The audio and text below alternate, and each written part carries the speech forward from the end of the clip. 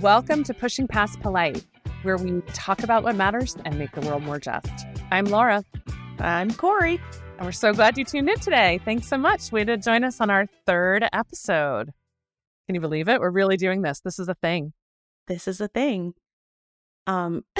So this year we both played fantasy football and we sucked at it. We didn't start out both sucking, but it went downhill quickly. Yeah, in fact, for playoffs, they eliminate the bottom two teams. And I don't know if that's always just the bottom two or if it's just because there were 10 and there's only 8 spots. But we were numbers 9 and 10, respectively. Yeah. So, yeah. But you know what? We were in good company. Yes, we were. I don't need your playoffs. You can take that. I don't need your playoffs. Now, you might say, I thought you said you were going to talk about what matters, and we're talking about fantasy football. And I hear you, and I feel that in my soul because this is not my jam. I literally did it because I don't do pro sports. And we work in a place with lots of researchers who I didn't think were that into pro sports. Some of them were. They really were. There's some lit trash talk. So there are a lot of people that we work with that are into their teams. Yes. Like during the basketball season, college basketball especially, you know, there's like the tournament. Yep. Brackets. Round, the brackets and the whole wheel, all that goes on. Yeah. So when someone who looks a lot like me said, I can't wait to organize a fantasy football league, I was like, well, maybe I could do it too. And so I literally did as little as possible. I said, one of the options was to have the computer pick your team. And so I did. It was completely automated. And I made the false assumption that that's all I had to do all season was say, I want to play and let the computer do it. I was wrong. I learned really quickly that there's a such thing as bye weeks and you have to rotate players. And sometimes real life people get injured and you have to pick a new person. It became a little too much for me to remember every week. It was another chore. So I very quickly went from I got this to I don't got this. And that's why I've never really been into fantasy. Even when I used to be so super into football. Mm-hmm. I mean, it's almost comical. I used to be really into football. I grew up watching college sports and professional sports. It was something that was very much present in my home. Mm-hmm. I was an athlete myself. A ton of my friends were football players. I ran track, and so track was their off-season sport. So a lot of my friends played football in high school, in college, and professionally. And so I was very into football. I knew all the players and the coaches and the stats and, who was doing what when. And that lasted a long while until, Colin Kaepernick was basically banned from the league for exercising his belief around disrupting injustice in Black and brown communities. And so I stopped watching after that because I was just like, wow, the fact that an entire organization, like an entire league, which is a collection of organizations, can so easily just kind of dismiss and isolate and attempt to silence someone was very disheartening for me in how I perceived football and those organizations and those people to be, who I perceived them to be. And I just was like, yeah, I'm out for now. And so I thought that this fantasy football thing with our colleagues might be a reintroduction into professional football for me. And it really fell flat. Yeah. And I say that very grateful to our colleague who set it up. I love that other people had fun. I had a little bit of fun. I love the trash talk. That was so fun. I just don't want to play football and I don't want to watch football. And I didn't even engage in that. That was the part I was excited about was the trash talking, right? It's like, can we have a whole separate chat so we could do... And I didn't even participate in any of the trash talking because I was so disengaged from the game itself. I didn't watch a single game, but I just showed up for the trash talk. That was my weekly ritual. So I don't know what you're talking about, but I'm like, ooh, you got earned. And I love that part. Unlike you, Corey, I grew up in a house with no brothers. Football was not a part of our family experience. I was no athlete. The only person I know who made it pro in football was a guy who cheated off of my test in Spanish class and did so he really irked the heck out of me. He was so brazen about it. He's like, he used all his cool points to be like, you're not really going to get me in trouble, are you? And I'm like, Oh, maybe maybe no. not. God, I don't know what to do, senor. You making me loco, but I don't enjoy this. And so anyway, I did not have the connections to the people and the games the same way you did. So my real connection to football, I went to a couple high school games, but my high school team wasn't that great. My college literally did not have a football team at all. It's co-ed school, no football. So again, missed another opportunity. But when I started dating my husband, who went to a Division I school with a big football team, okay, now I get it. I'm suddenly a part of Hokie Nation. Virginia Tech is now our team. This is what we do on either Thursday nights or Saturdays. We tailgate when we're in town. Like, I get it. This is fun. And it really was for a while. And then, the coach retires and things went a little south. And I realized my husband and I both are a little fair weather. It's not as fun if they're not winning. But more so, also at Virginia Tech, they are really cutting edge in a lot of research, particularly around like concussion minimizing and like thinking about the materials and how they can try to better pad players, all of this. And I just found myself thinking like, it shouldn't be that hard. Like, we don't still have gladiators duking it out for a reason. And, I'm torn. I understand like all the benefits that sports give you, right? The sense of like gathering with people, the sense of belonging and having a team that's yours and cheering for something, even hopefully maybe you're less fair weather than I am and you have like a deeper identity for it. But I don't know at what cost, Yeah. And there's also the ugly racist side of things that shows up because, so many of the athletes, basketball players, football players, etc., are Black men. And there has been this really ugly piece that keeps showing up very explicitly where, fans are being disrespectful to players. Fans are being disrespectful to each other. I was watching, there was a game where this young Black guy had gone to his first football game ever. And I think it was a New England Patriots game. And like this woman was like in his face yelling and taunting him. Wow. This white woman, and her husband or her partner, whoever was with her, was like very actively trying to pull her away. And she was insistent on being in this young man's space and like yelling at him. And he just maintained his composure. And it was so gross to me. Oh, absolutely. Like, why do you think that that's acceptable, first of all? Second of all, why do you think that this venue gives you the latitude to demonstrate that kind of like disrespectful, inappropriate, like if he was doing that to you, you'd call the cops. Yeah.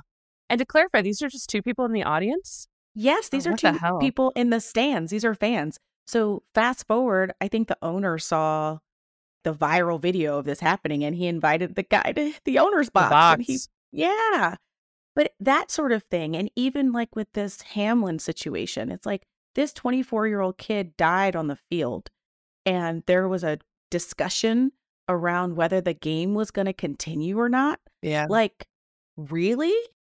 And to clarify, the answer is hell no. Yeah. Fuck no. There is no reason that this game needs to keep moving forward. Yeah, no, it's, and I think that's what kind of disturbs me too, is this idea that the game or the sport or the broader goal is bigger than the individual's worth. And, I think about that, like if my child wanted to play a really intense contact sport like this, the answer would be no. And that is not judging anyone whose child loves this game. This is a personal choice, but I couldn't say yes in good conscience to that. And then I thought, who am I to be sitting on the sideline watching somebody else's child getting, knocked hard around and beat up like this? So I hear you. And also, like, I did not watch, shocker, I'm not watching football. I did not watch the game where Damar Hamlin coded on the field and thankfully was revived. But that, I of course, wanted to find out once I saw it all over social media. And how traumatic for, obviously, him, his family, the players on his team, the opposing team, everyone in the stands, everyone at home. It was trauma. And that idea of like, well, but it's the playoffs, or we got to get closer to the playoffs. We got to keep going because money. We need to make the owners at the top rich. I'm very thankful they made that call to stop, but it should never have been a question. It should not have ever been a question. Yeah. Yeah. And it speaks to this like expectation of unrealistic resilience that we have for so many people that we are categorizing as not fully human in some way. Like, we're looking at the football players like they're superhuman, so they should be able to overcome and just press through this very significant trauma to their brother, to their friend, to their, and it wasn't even just the people who were in the stands at the time or on the field at the time. Like, what happened to him had an impact on so many other football players and teams and coaches. This idea, like, that could have been me. Yeah. It just really highly disturbed me that there was a question or a thought to continue the game. Yeah. And it reminded me of why I don't like to watch. Yeah. Because there was that thought to continue the game was demonstrative of the fact that there's a perception that these men are expendable or superhuman or not human, right? They're like on some extreme category of humanity that they can just press through, or that they should be able to suck it up, or whatever it is. And the humanity compassion thing was not the first response. Yeah.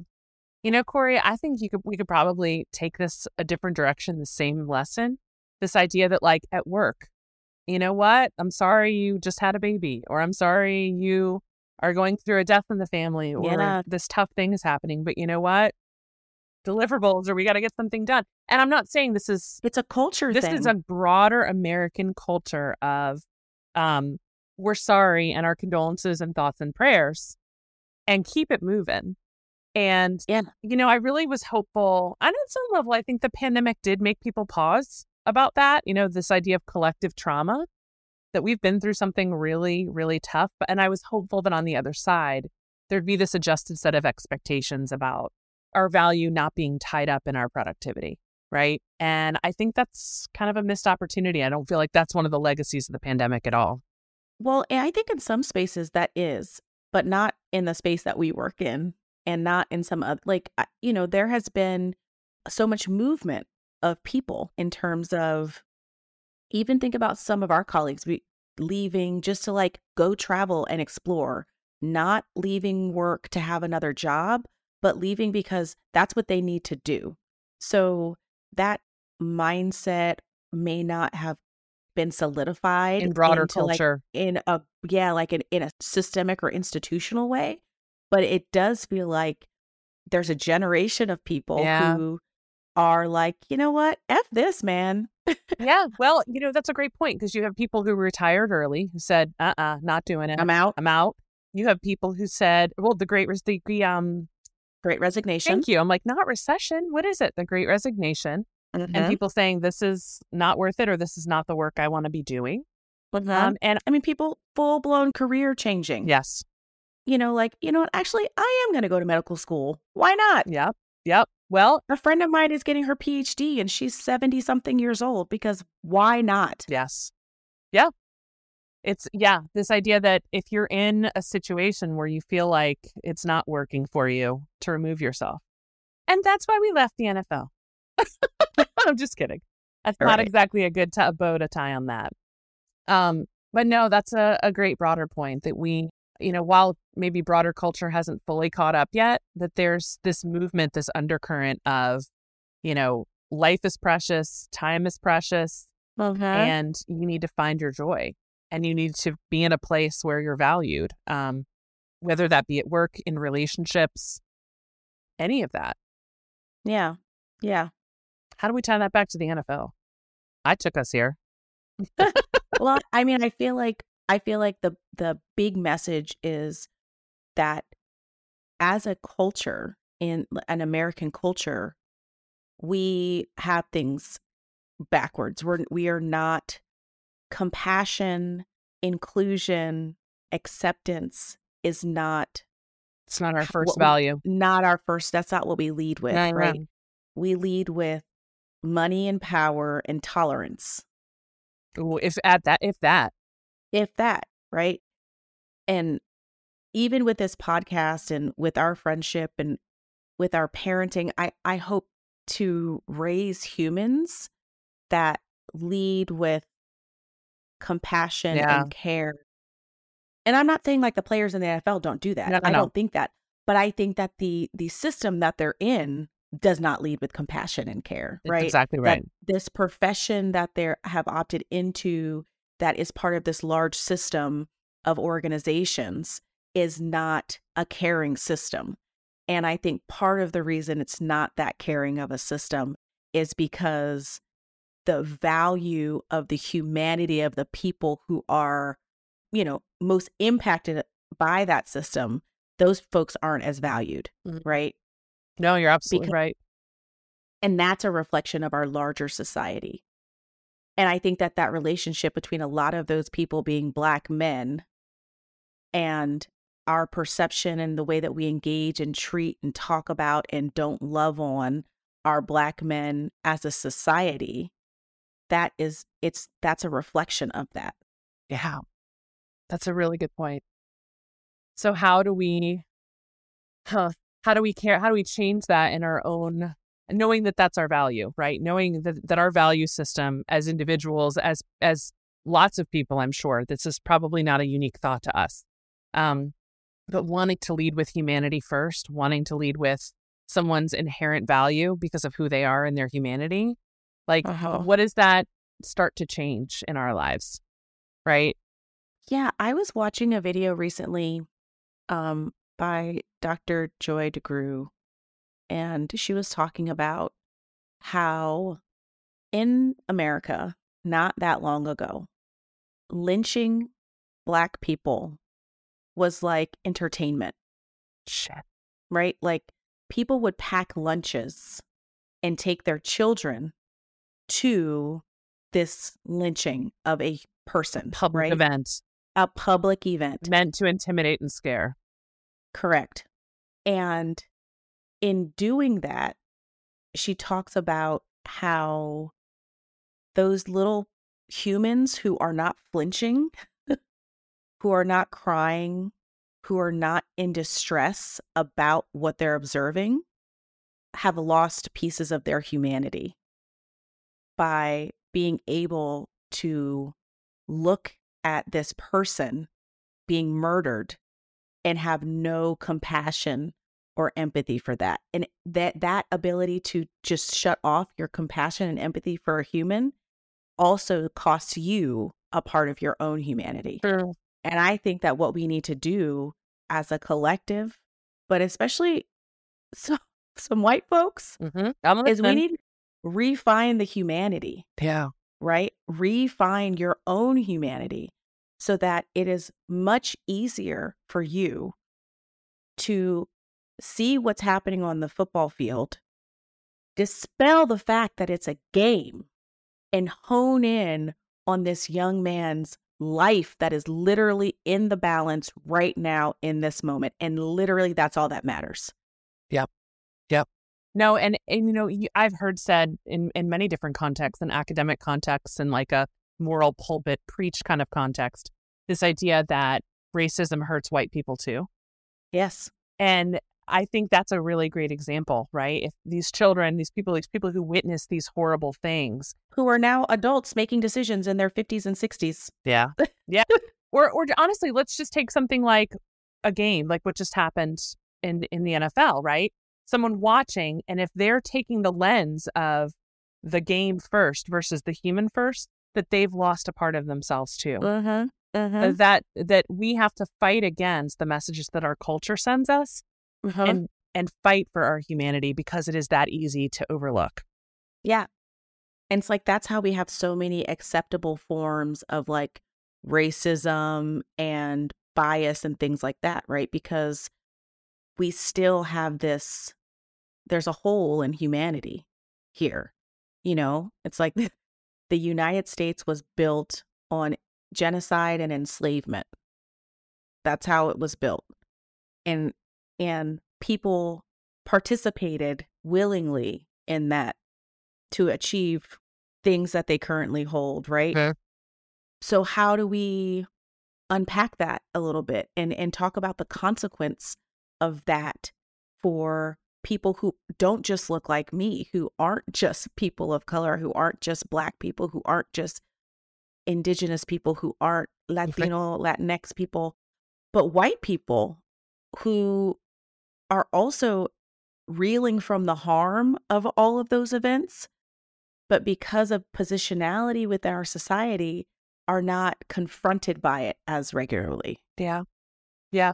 I've heard too, like the idea that engaging in this kind of heart work it's not just about, these buzzwords and DEI and inclusion and equity. It's about becoming a better human. Yeah. Right. And I A don't more mean complete human. Yeah. I don't mean better than, right? It's not Right. that. It's that I am unearthing parts of me that have gone numb because of the messages that are awash in my culture every day. And that process is really what this is about. It's about becoming soft again, right? To these things, these messages that have just completely, we don't even feel anymore. And that aren't even headlines in our society. Yeah. You know what I'm saying? Like these sorts of things don't even last news cycles.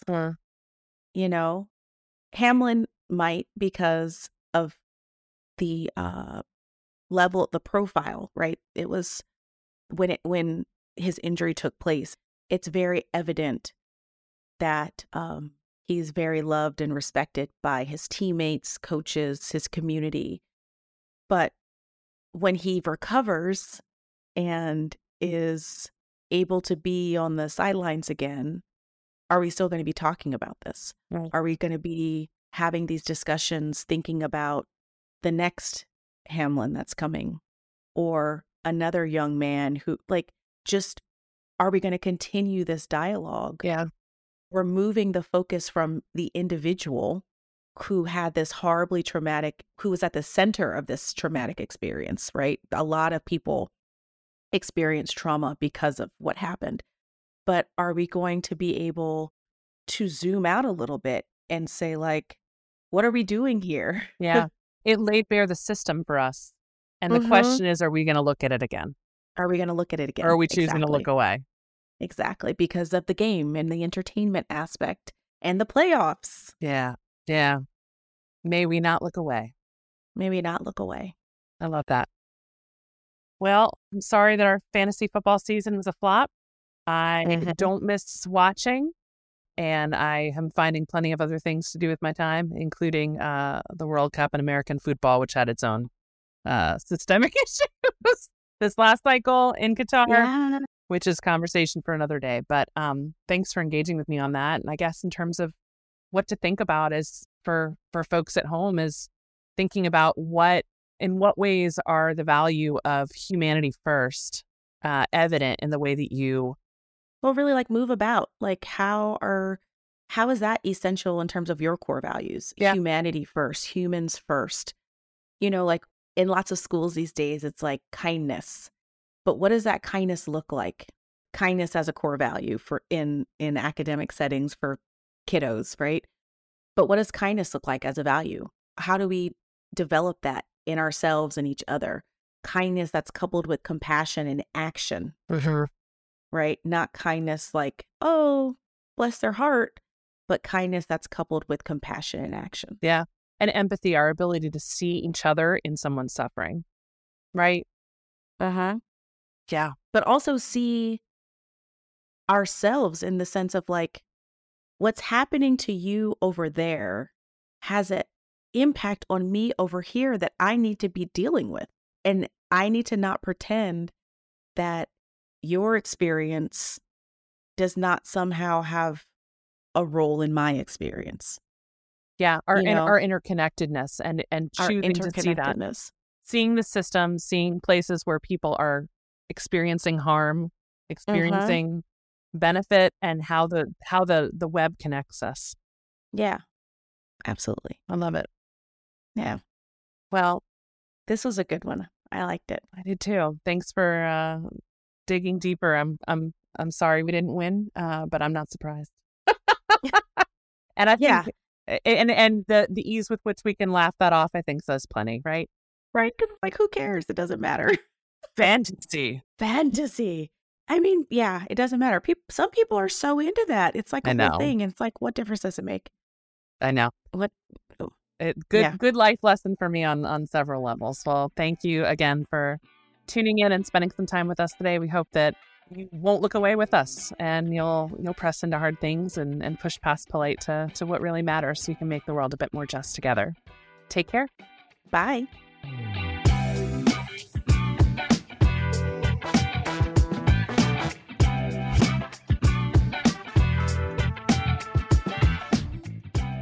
Thank you so much for listening. We encourage you to go deeper in your trusted spaces or cultivate new spaces that foster meaningful connection.